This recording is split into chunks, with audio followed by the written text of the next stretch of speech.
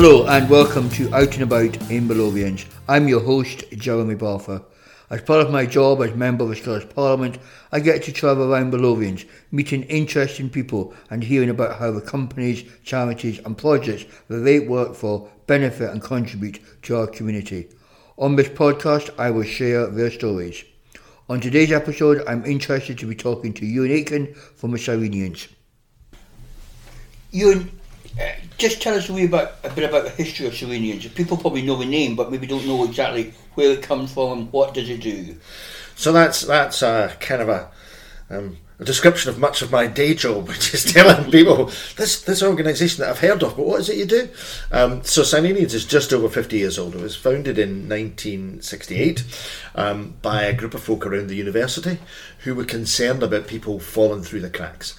And they set up a project, at its time, a unique project, which had volunteer residents and people who were not getting help from anyone because they had too many problems. So no one service would help them because it was addiction and poverty and mental health and so on and so forth. And they basically put them together in a house and they lived together. Quite extraordinary experiment, and you wouldn't get away with it now. But the principle was, if you create community and create trusted relationships, change and good things can happen. And one of their philosophies was, when you went in the house, you couldn't tell who was a volunteer and who was a resident. And actually they were right about that. They were right that the best thing you can do is create trusted relationships. And that you should be working in a community where you can actually tell who's who, because everybody's a peer, because that's an important part of the whole process. And we still apply those principles. We actually still have that project going, that first project, in a very different way. I just want to be clear, but it still runs and it runs successfully. Now targeted at young people who come and stay with us for, usually about 12 months, 18 months, but some have been with us up to 4 years. That's one of the things, is they don't, we don't have a kind of, you've got to get yourself fixed by now type thing. And we have, along with that project, we have around 60 other projects across the Edinburgh, the Lothians borders, and 4 of them are national. Some of which are in that crisis end, supporting people in crisis. So last year we looked after 73 people across 5 communities, two groups of young people, community young people, one of which is in a farm in West Lothian, which is also a social enterprise. We run the Social Bike Village. We run a community for people who've come out of the Royal Edinburgh with mental health challenges, and we run a community for unaccompanied minors. And so there's that, and that's our crisis end. We do Housing First in West Lothian and the borders. We've got an outreach team. We've got a team embedded in the hospital, pick people up who are homeless, end up in hospital, and if we can create a relationship with them, and we've been able to evidence this, and provide them support in the hospital and then out of hospital to recover, we can actually, interestingly, reduce unscheduled admissions from that cohort by nearly 70%. Because of the relationship we create. It's not because we did this or this or this, it's because we created a relationship and the person felt they had agency. So we got that, but we also have a whole bunch of upstream stuff, because if we do not turn off the tap, we'll never stop homelessness. So we work in schools around conflict resolution, because that's the reason that most young people give us a reason why they became homeless, because they fell out with their families. We work with people with mental health challenges in hospitals so that they can be part of a community, so that when they go back, they have more relationships and less likely to get isolated. We provide food and cooking classes and budgeting classes, because if you've got that, you're more likely to maintain a tenancy, and so on and so on. We work with veterans. We work with young people who failed at school, or struggling at school, or school refusers. Anywhere where we can get a kind of starting point that's before people are actually in the crisis of homelessness, but if we don't do something, they are more likely to be in that space. And if we can turn those taps off, then we will reduce the number of people who end up in the classic form of homelessness that people think of, which is sleeping in the streets, which actually is a relatively small group of folk who fall into the category of homeless. So we're facing an interesting time, I put it that way, within Scotland, UK. Mm-hmm. We've come out of a pandemic, we've got an economic situation going on. How does that affect the people that you're working with? How does that affect you as an organisation? Yeah, that reminds me of the Chinese proverb, "You live in interesting times." It affects hugely. The pressure we're under is enormous, and I'm actually not convinced we're out of the pandemic. We might have kind of moved on from the medical bit, but the impact of it, I think the tail is going to be with for 5 or 10 years. We're seeing it with young people. We're seeing it with students. We're seeing it with the change in people's choices about what they mean by a working life, all that kind of stuff, and we've got to adapt to that. So there's that. The cost of living is huge. We provide food through our Fair Share programme for 170 organisations across the Lothians and borders. That's food that would otherwise go to landfill. It's provided by the supermarkets. It's all perfectly good and well in date, but it provides that for those folk. And allows those organisations to have more food for their money. They tell us that there's a 50% increase in the demand for emergency food. We run pantries for people who, so we can provide food with dignity. People pay a nominal sum and then they can choose from the pantries. Every time we open a new one, it's full of its membership is full within a day. So we can see the signs that this is huge, but also, I'm thinking about how we're funded. The corporate supporters, we've incredibly generous corporate support, and but will that continue? Will people be able to give the regular donations they used to? All those kind of questions need to be asked as well. So as demand increases, the pressure on my funding sources is increasing. Public sector kind of less money and so on and so forth. So my fear is that we're going to be in a perfect storm of more demand and less money, and that will have a huge impact on those we support. Obviously, if there was an answer to this, you would have written a book and so that we can make money. But what are the steps that can be taken nationally, locally? If you could be talking to, which I'm sure you do, talk to politicians, councillors, what would you be doing? So most of what we can do won't solve the systemic issues, as you say. That's kind of macroeconomics. But what we can do is make sure that we maintain dignity in whatever we do. So I'm not convinced, for example, that saying that we need warm banks by just saying, well, we'll hold the library open is the answer. Actually, what we need to do is support the assets in the community that are already there that people go to. So it feels like somewhere you would go to anywhere. And by supporting those assets, that means they can ride the storm, and they can provide the wrap-round care that would be needed. Because to be absolutely honest, if you're in need of that kind of support, then it's not just heat you need; it'll be a bunch of other things as well. So let's look at how can we support those community assets, because that's a long-term investment as well as a short-term issue. So that's what I would argue for. I also think the cash-first approach is the right one, because that gives people agency and dignity.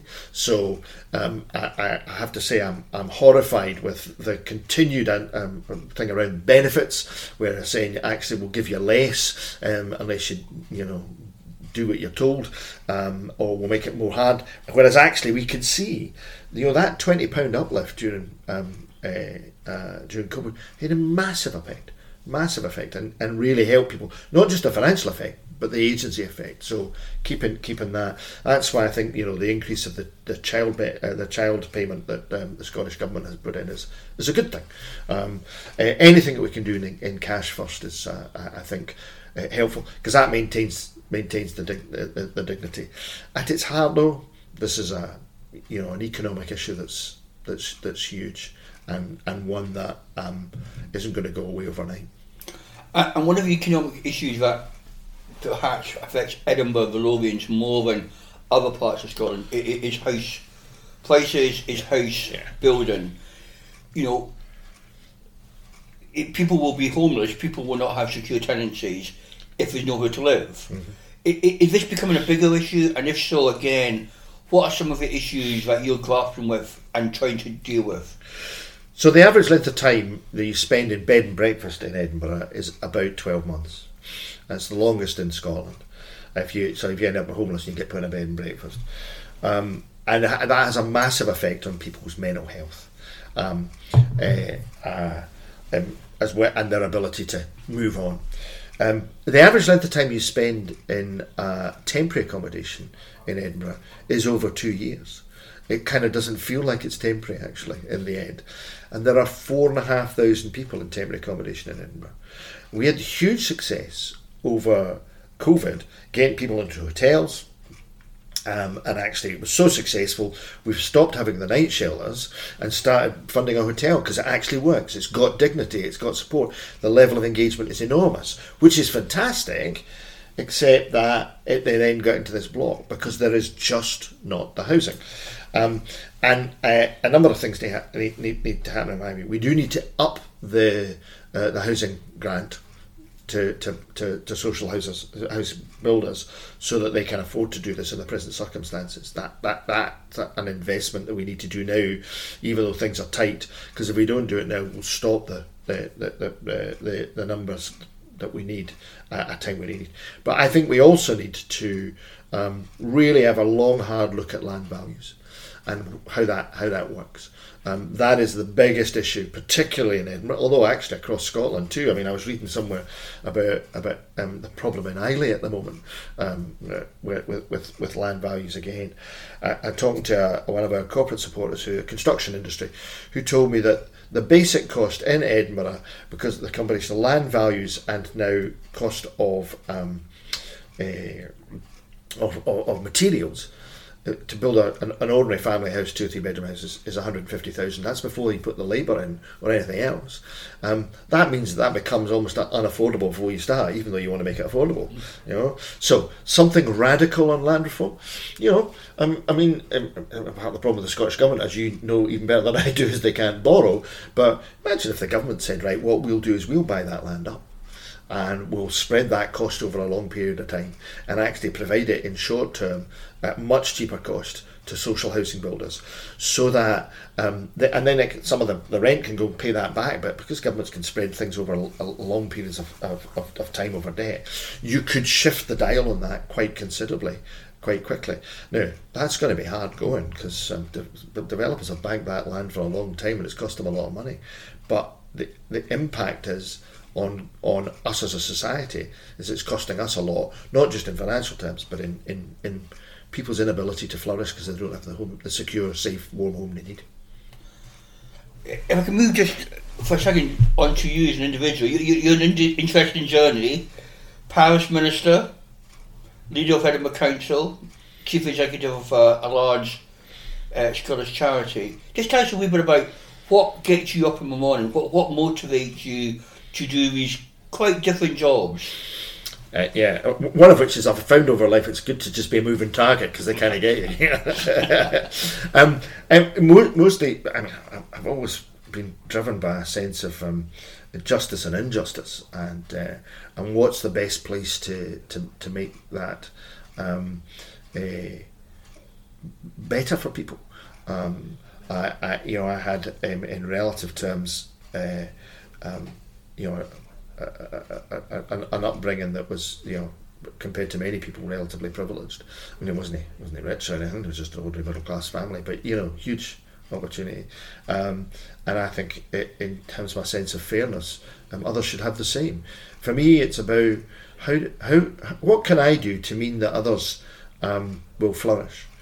I mean, I've always believed in the idea that altruism is an expression of reciprocity. In other words, if I help my neighbour or the stranger, I too will benefit. And it's a two-way street. And so the more you do for others, the more you yourself will grow as a person and receive what you need. Not what you want, perhaps, but what you need to flourish. And what skills do you think you brought to this job? What took you again from working in 121 George Street, Scotland, to here? I used to laugh at when you're leader of the Labour group, you're basically managing factions, and it would be true to say that that skill set I needed to apply even greater extent in the Church of Scotland. But no, a number of things. Being in a parish taught me about community and people's lives. Although actually it was pre that. I mean, I started out life as a youth worker in Glasgow, and saw that if you build communities from the bottom up, good things happen. And I've always thought that was like that whole thing, all about relationships. Quality relationships mean that people will be better. That we're built to be social. We're built to be in relationship with others.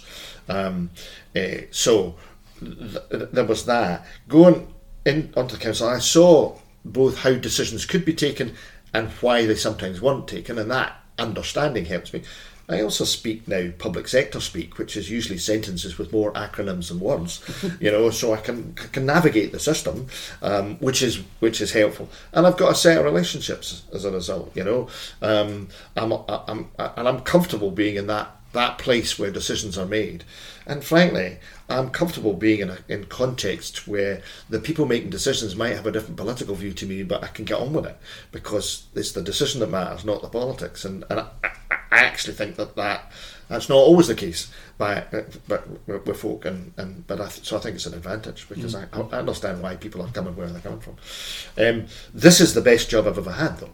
I love doing the other stuff I did, but this is the best job, and that's probably the thing that motivates me. I'm surrounded by the most amazing colleagues who do incredible things. I do apply that very important tenet of leadership, though. I surround myself with people who are smarter and better at the job that they do than I would have been. So, I suppose looking forward to the next few months within kind of Scottish world, one of the biggest changes we're going to see is around health and social care, which is a massive area for local authorities, massive area for government spending. The government have come up with quite a radical, possibly different way.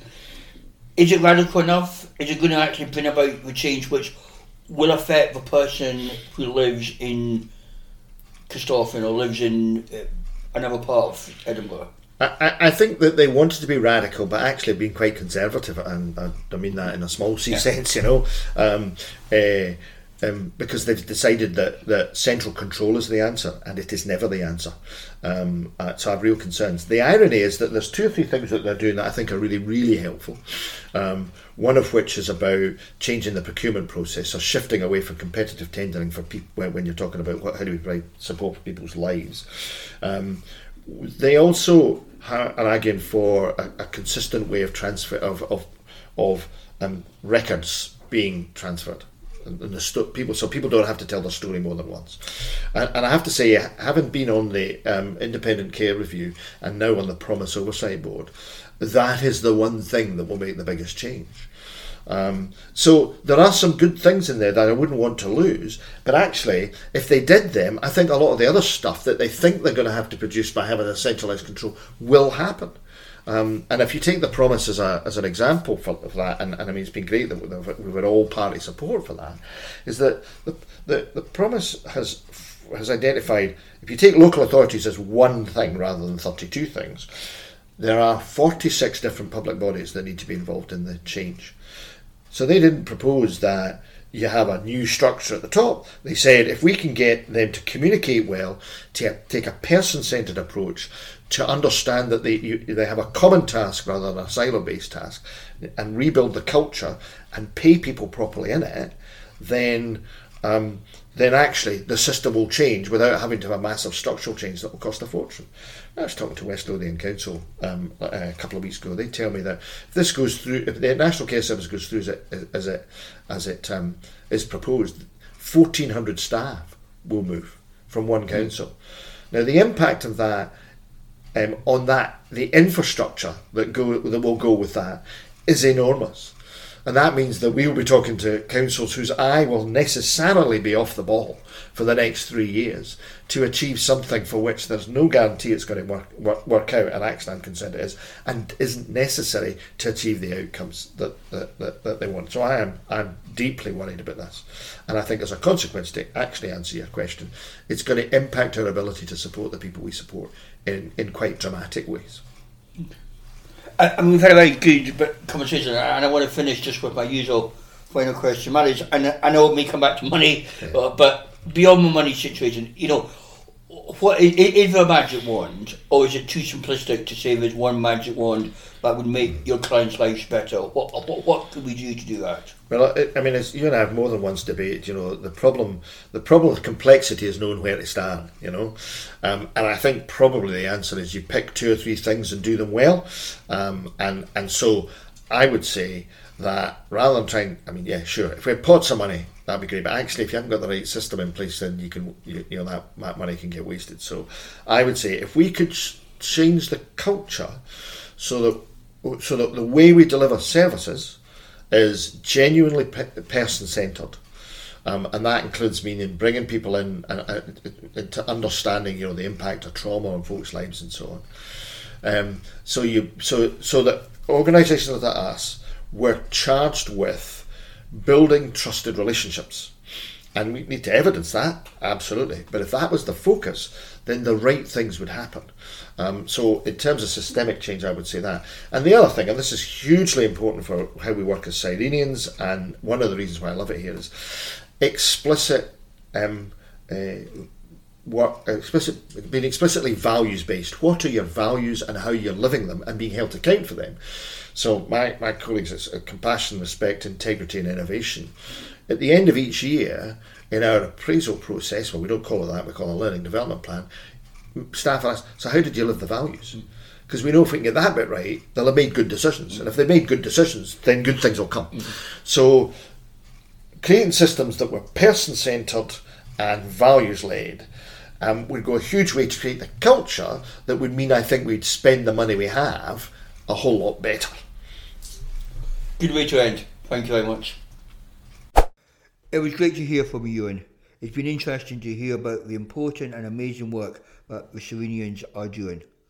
We'll put a link to their website in the show notes, and you can go to it if you want to find out more. Thank you for listening to Out and About in Midlothians, and can I take this opportunity to wish you all a very happy Christmas and all the best for 2023.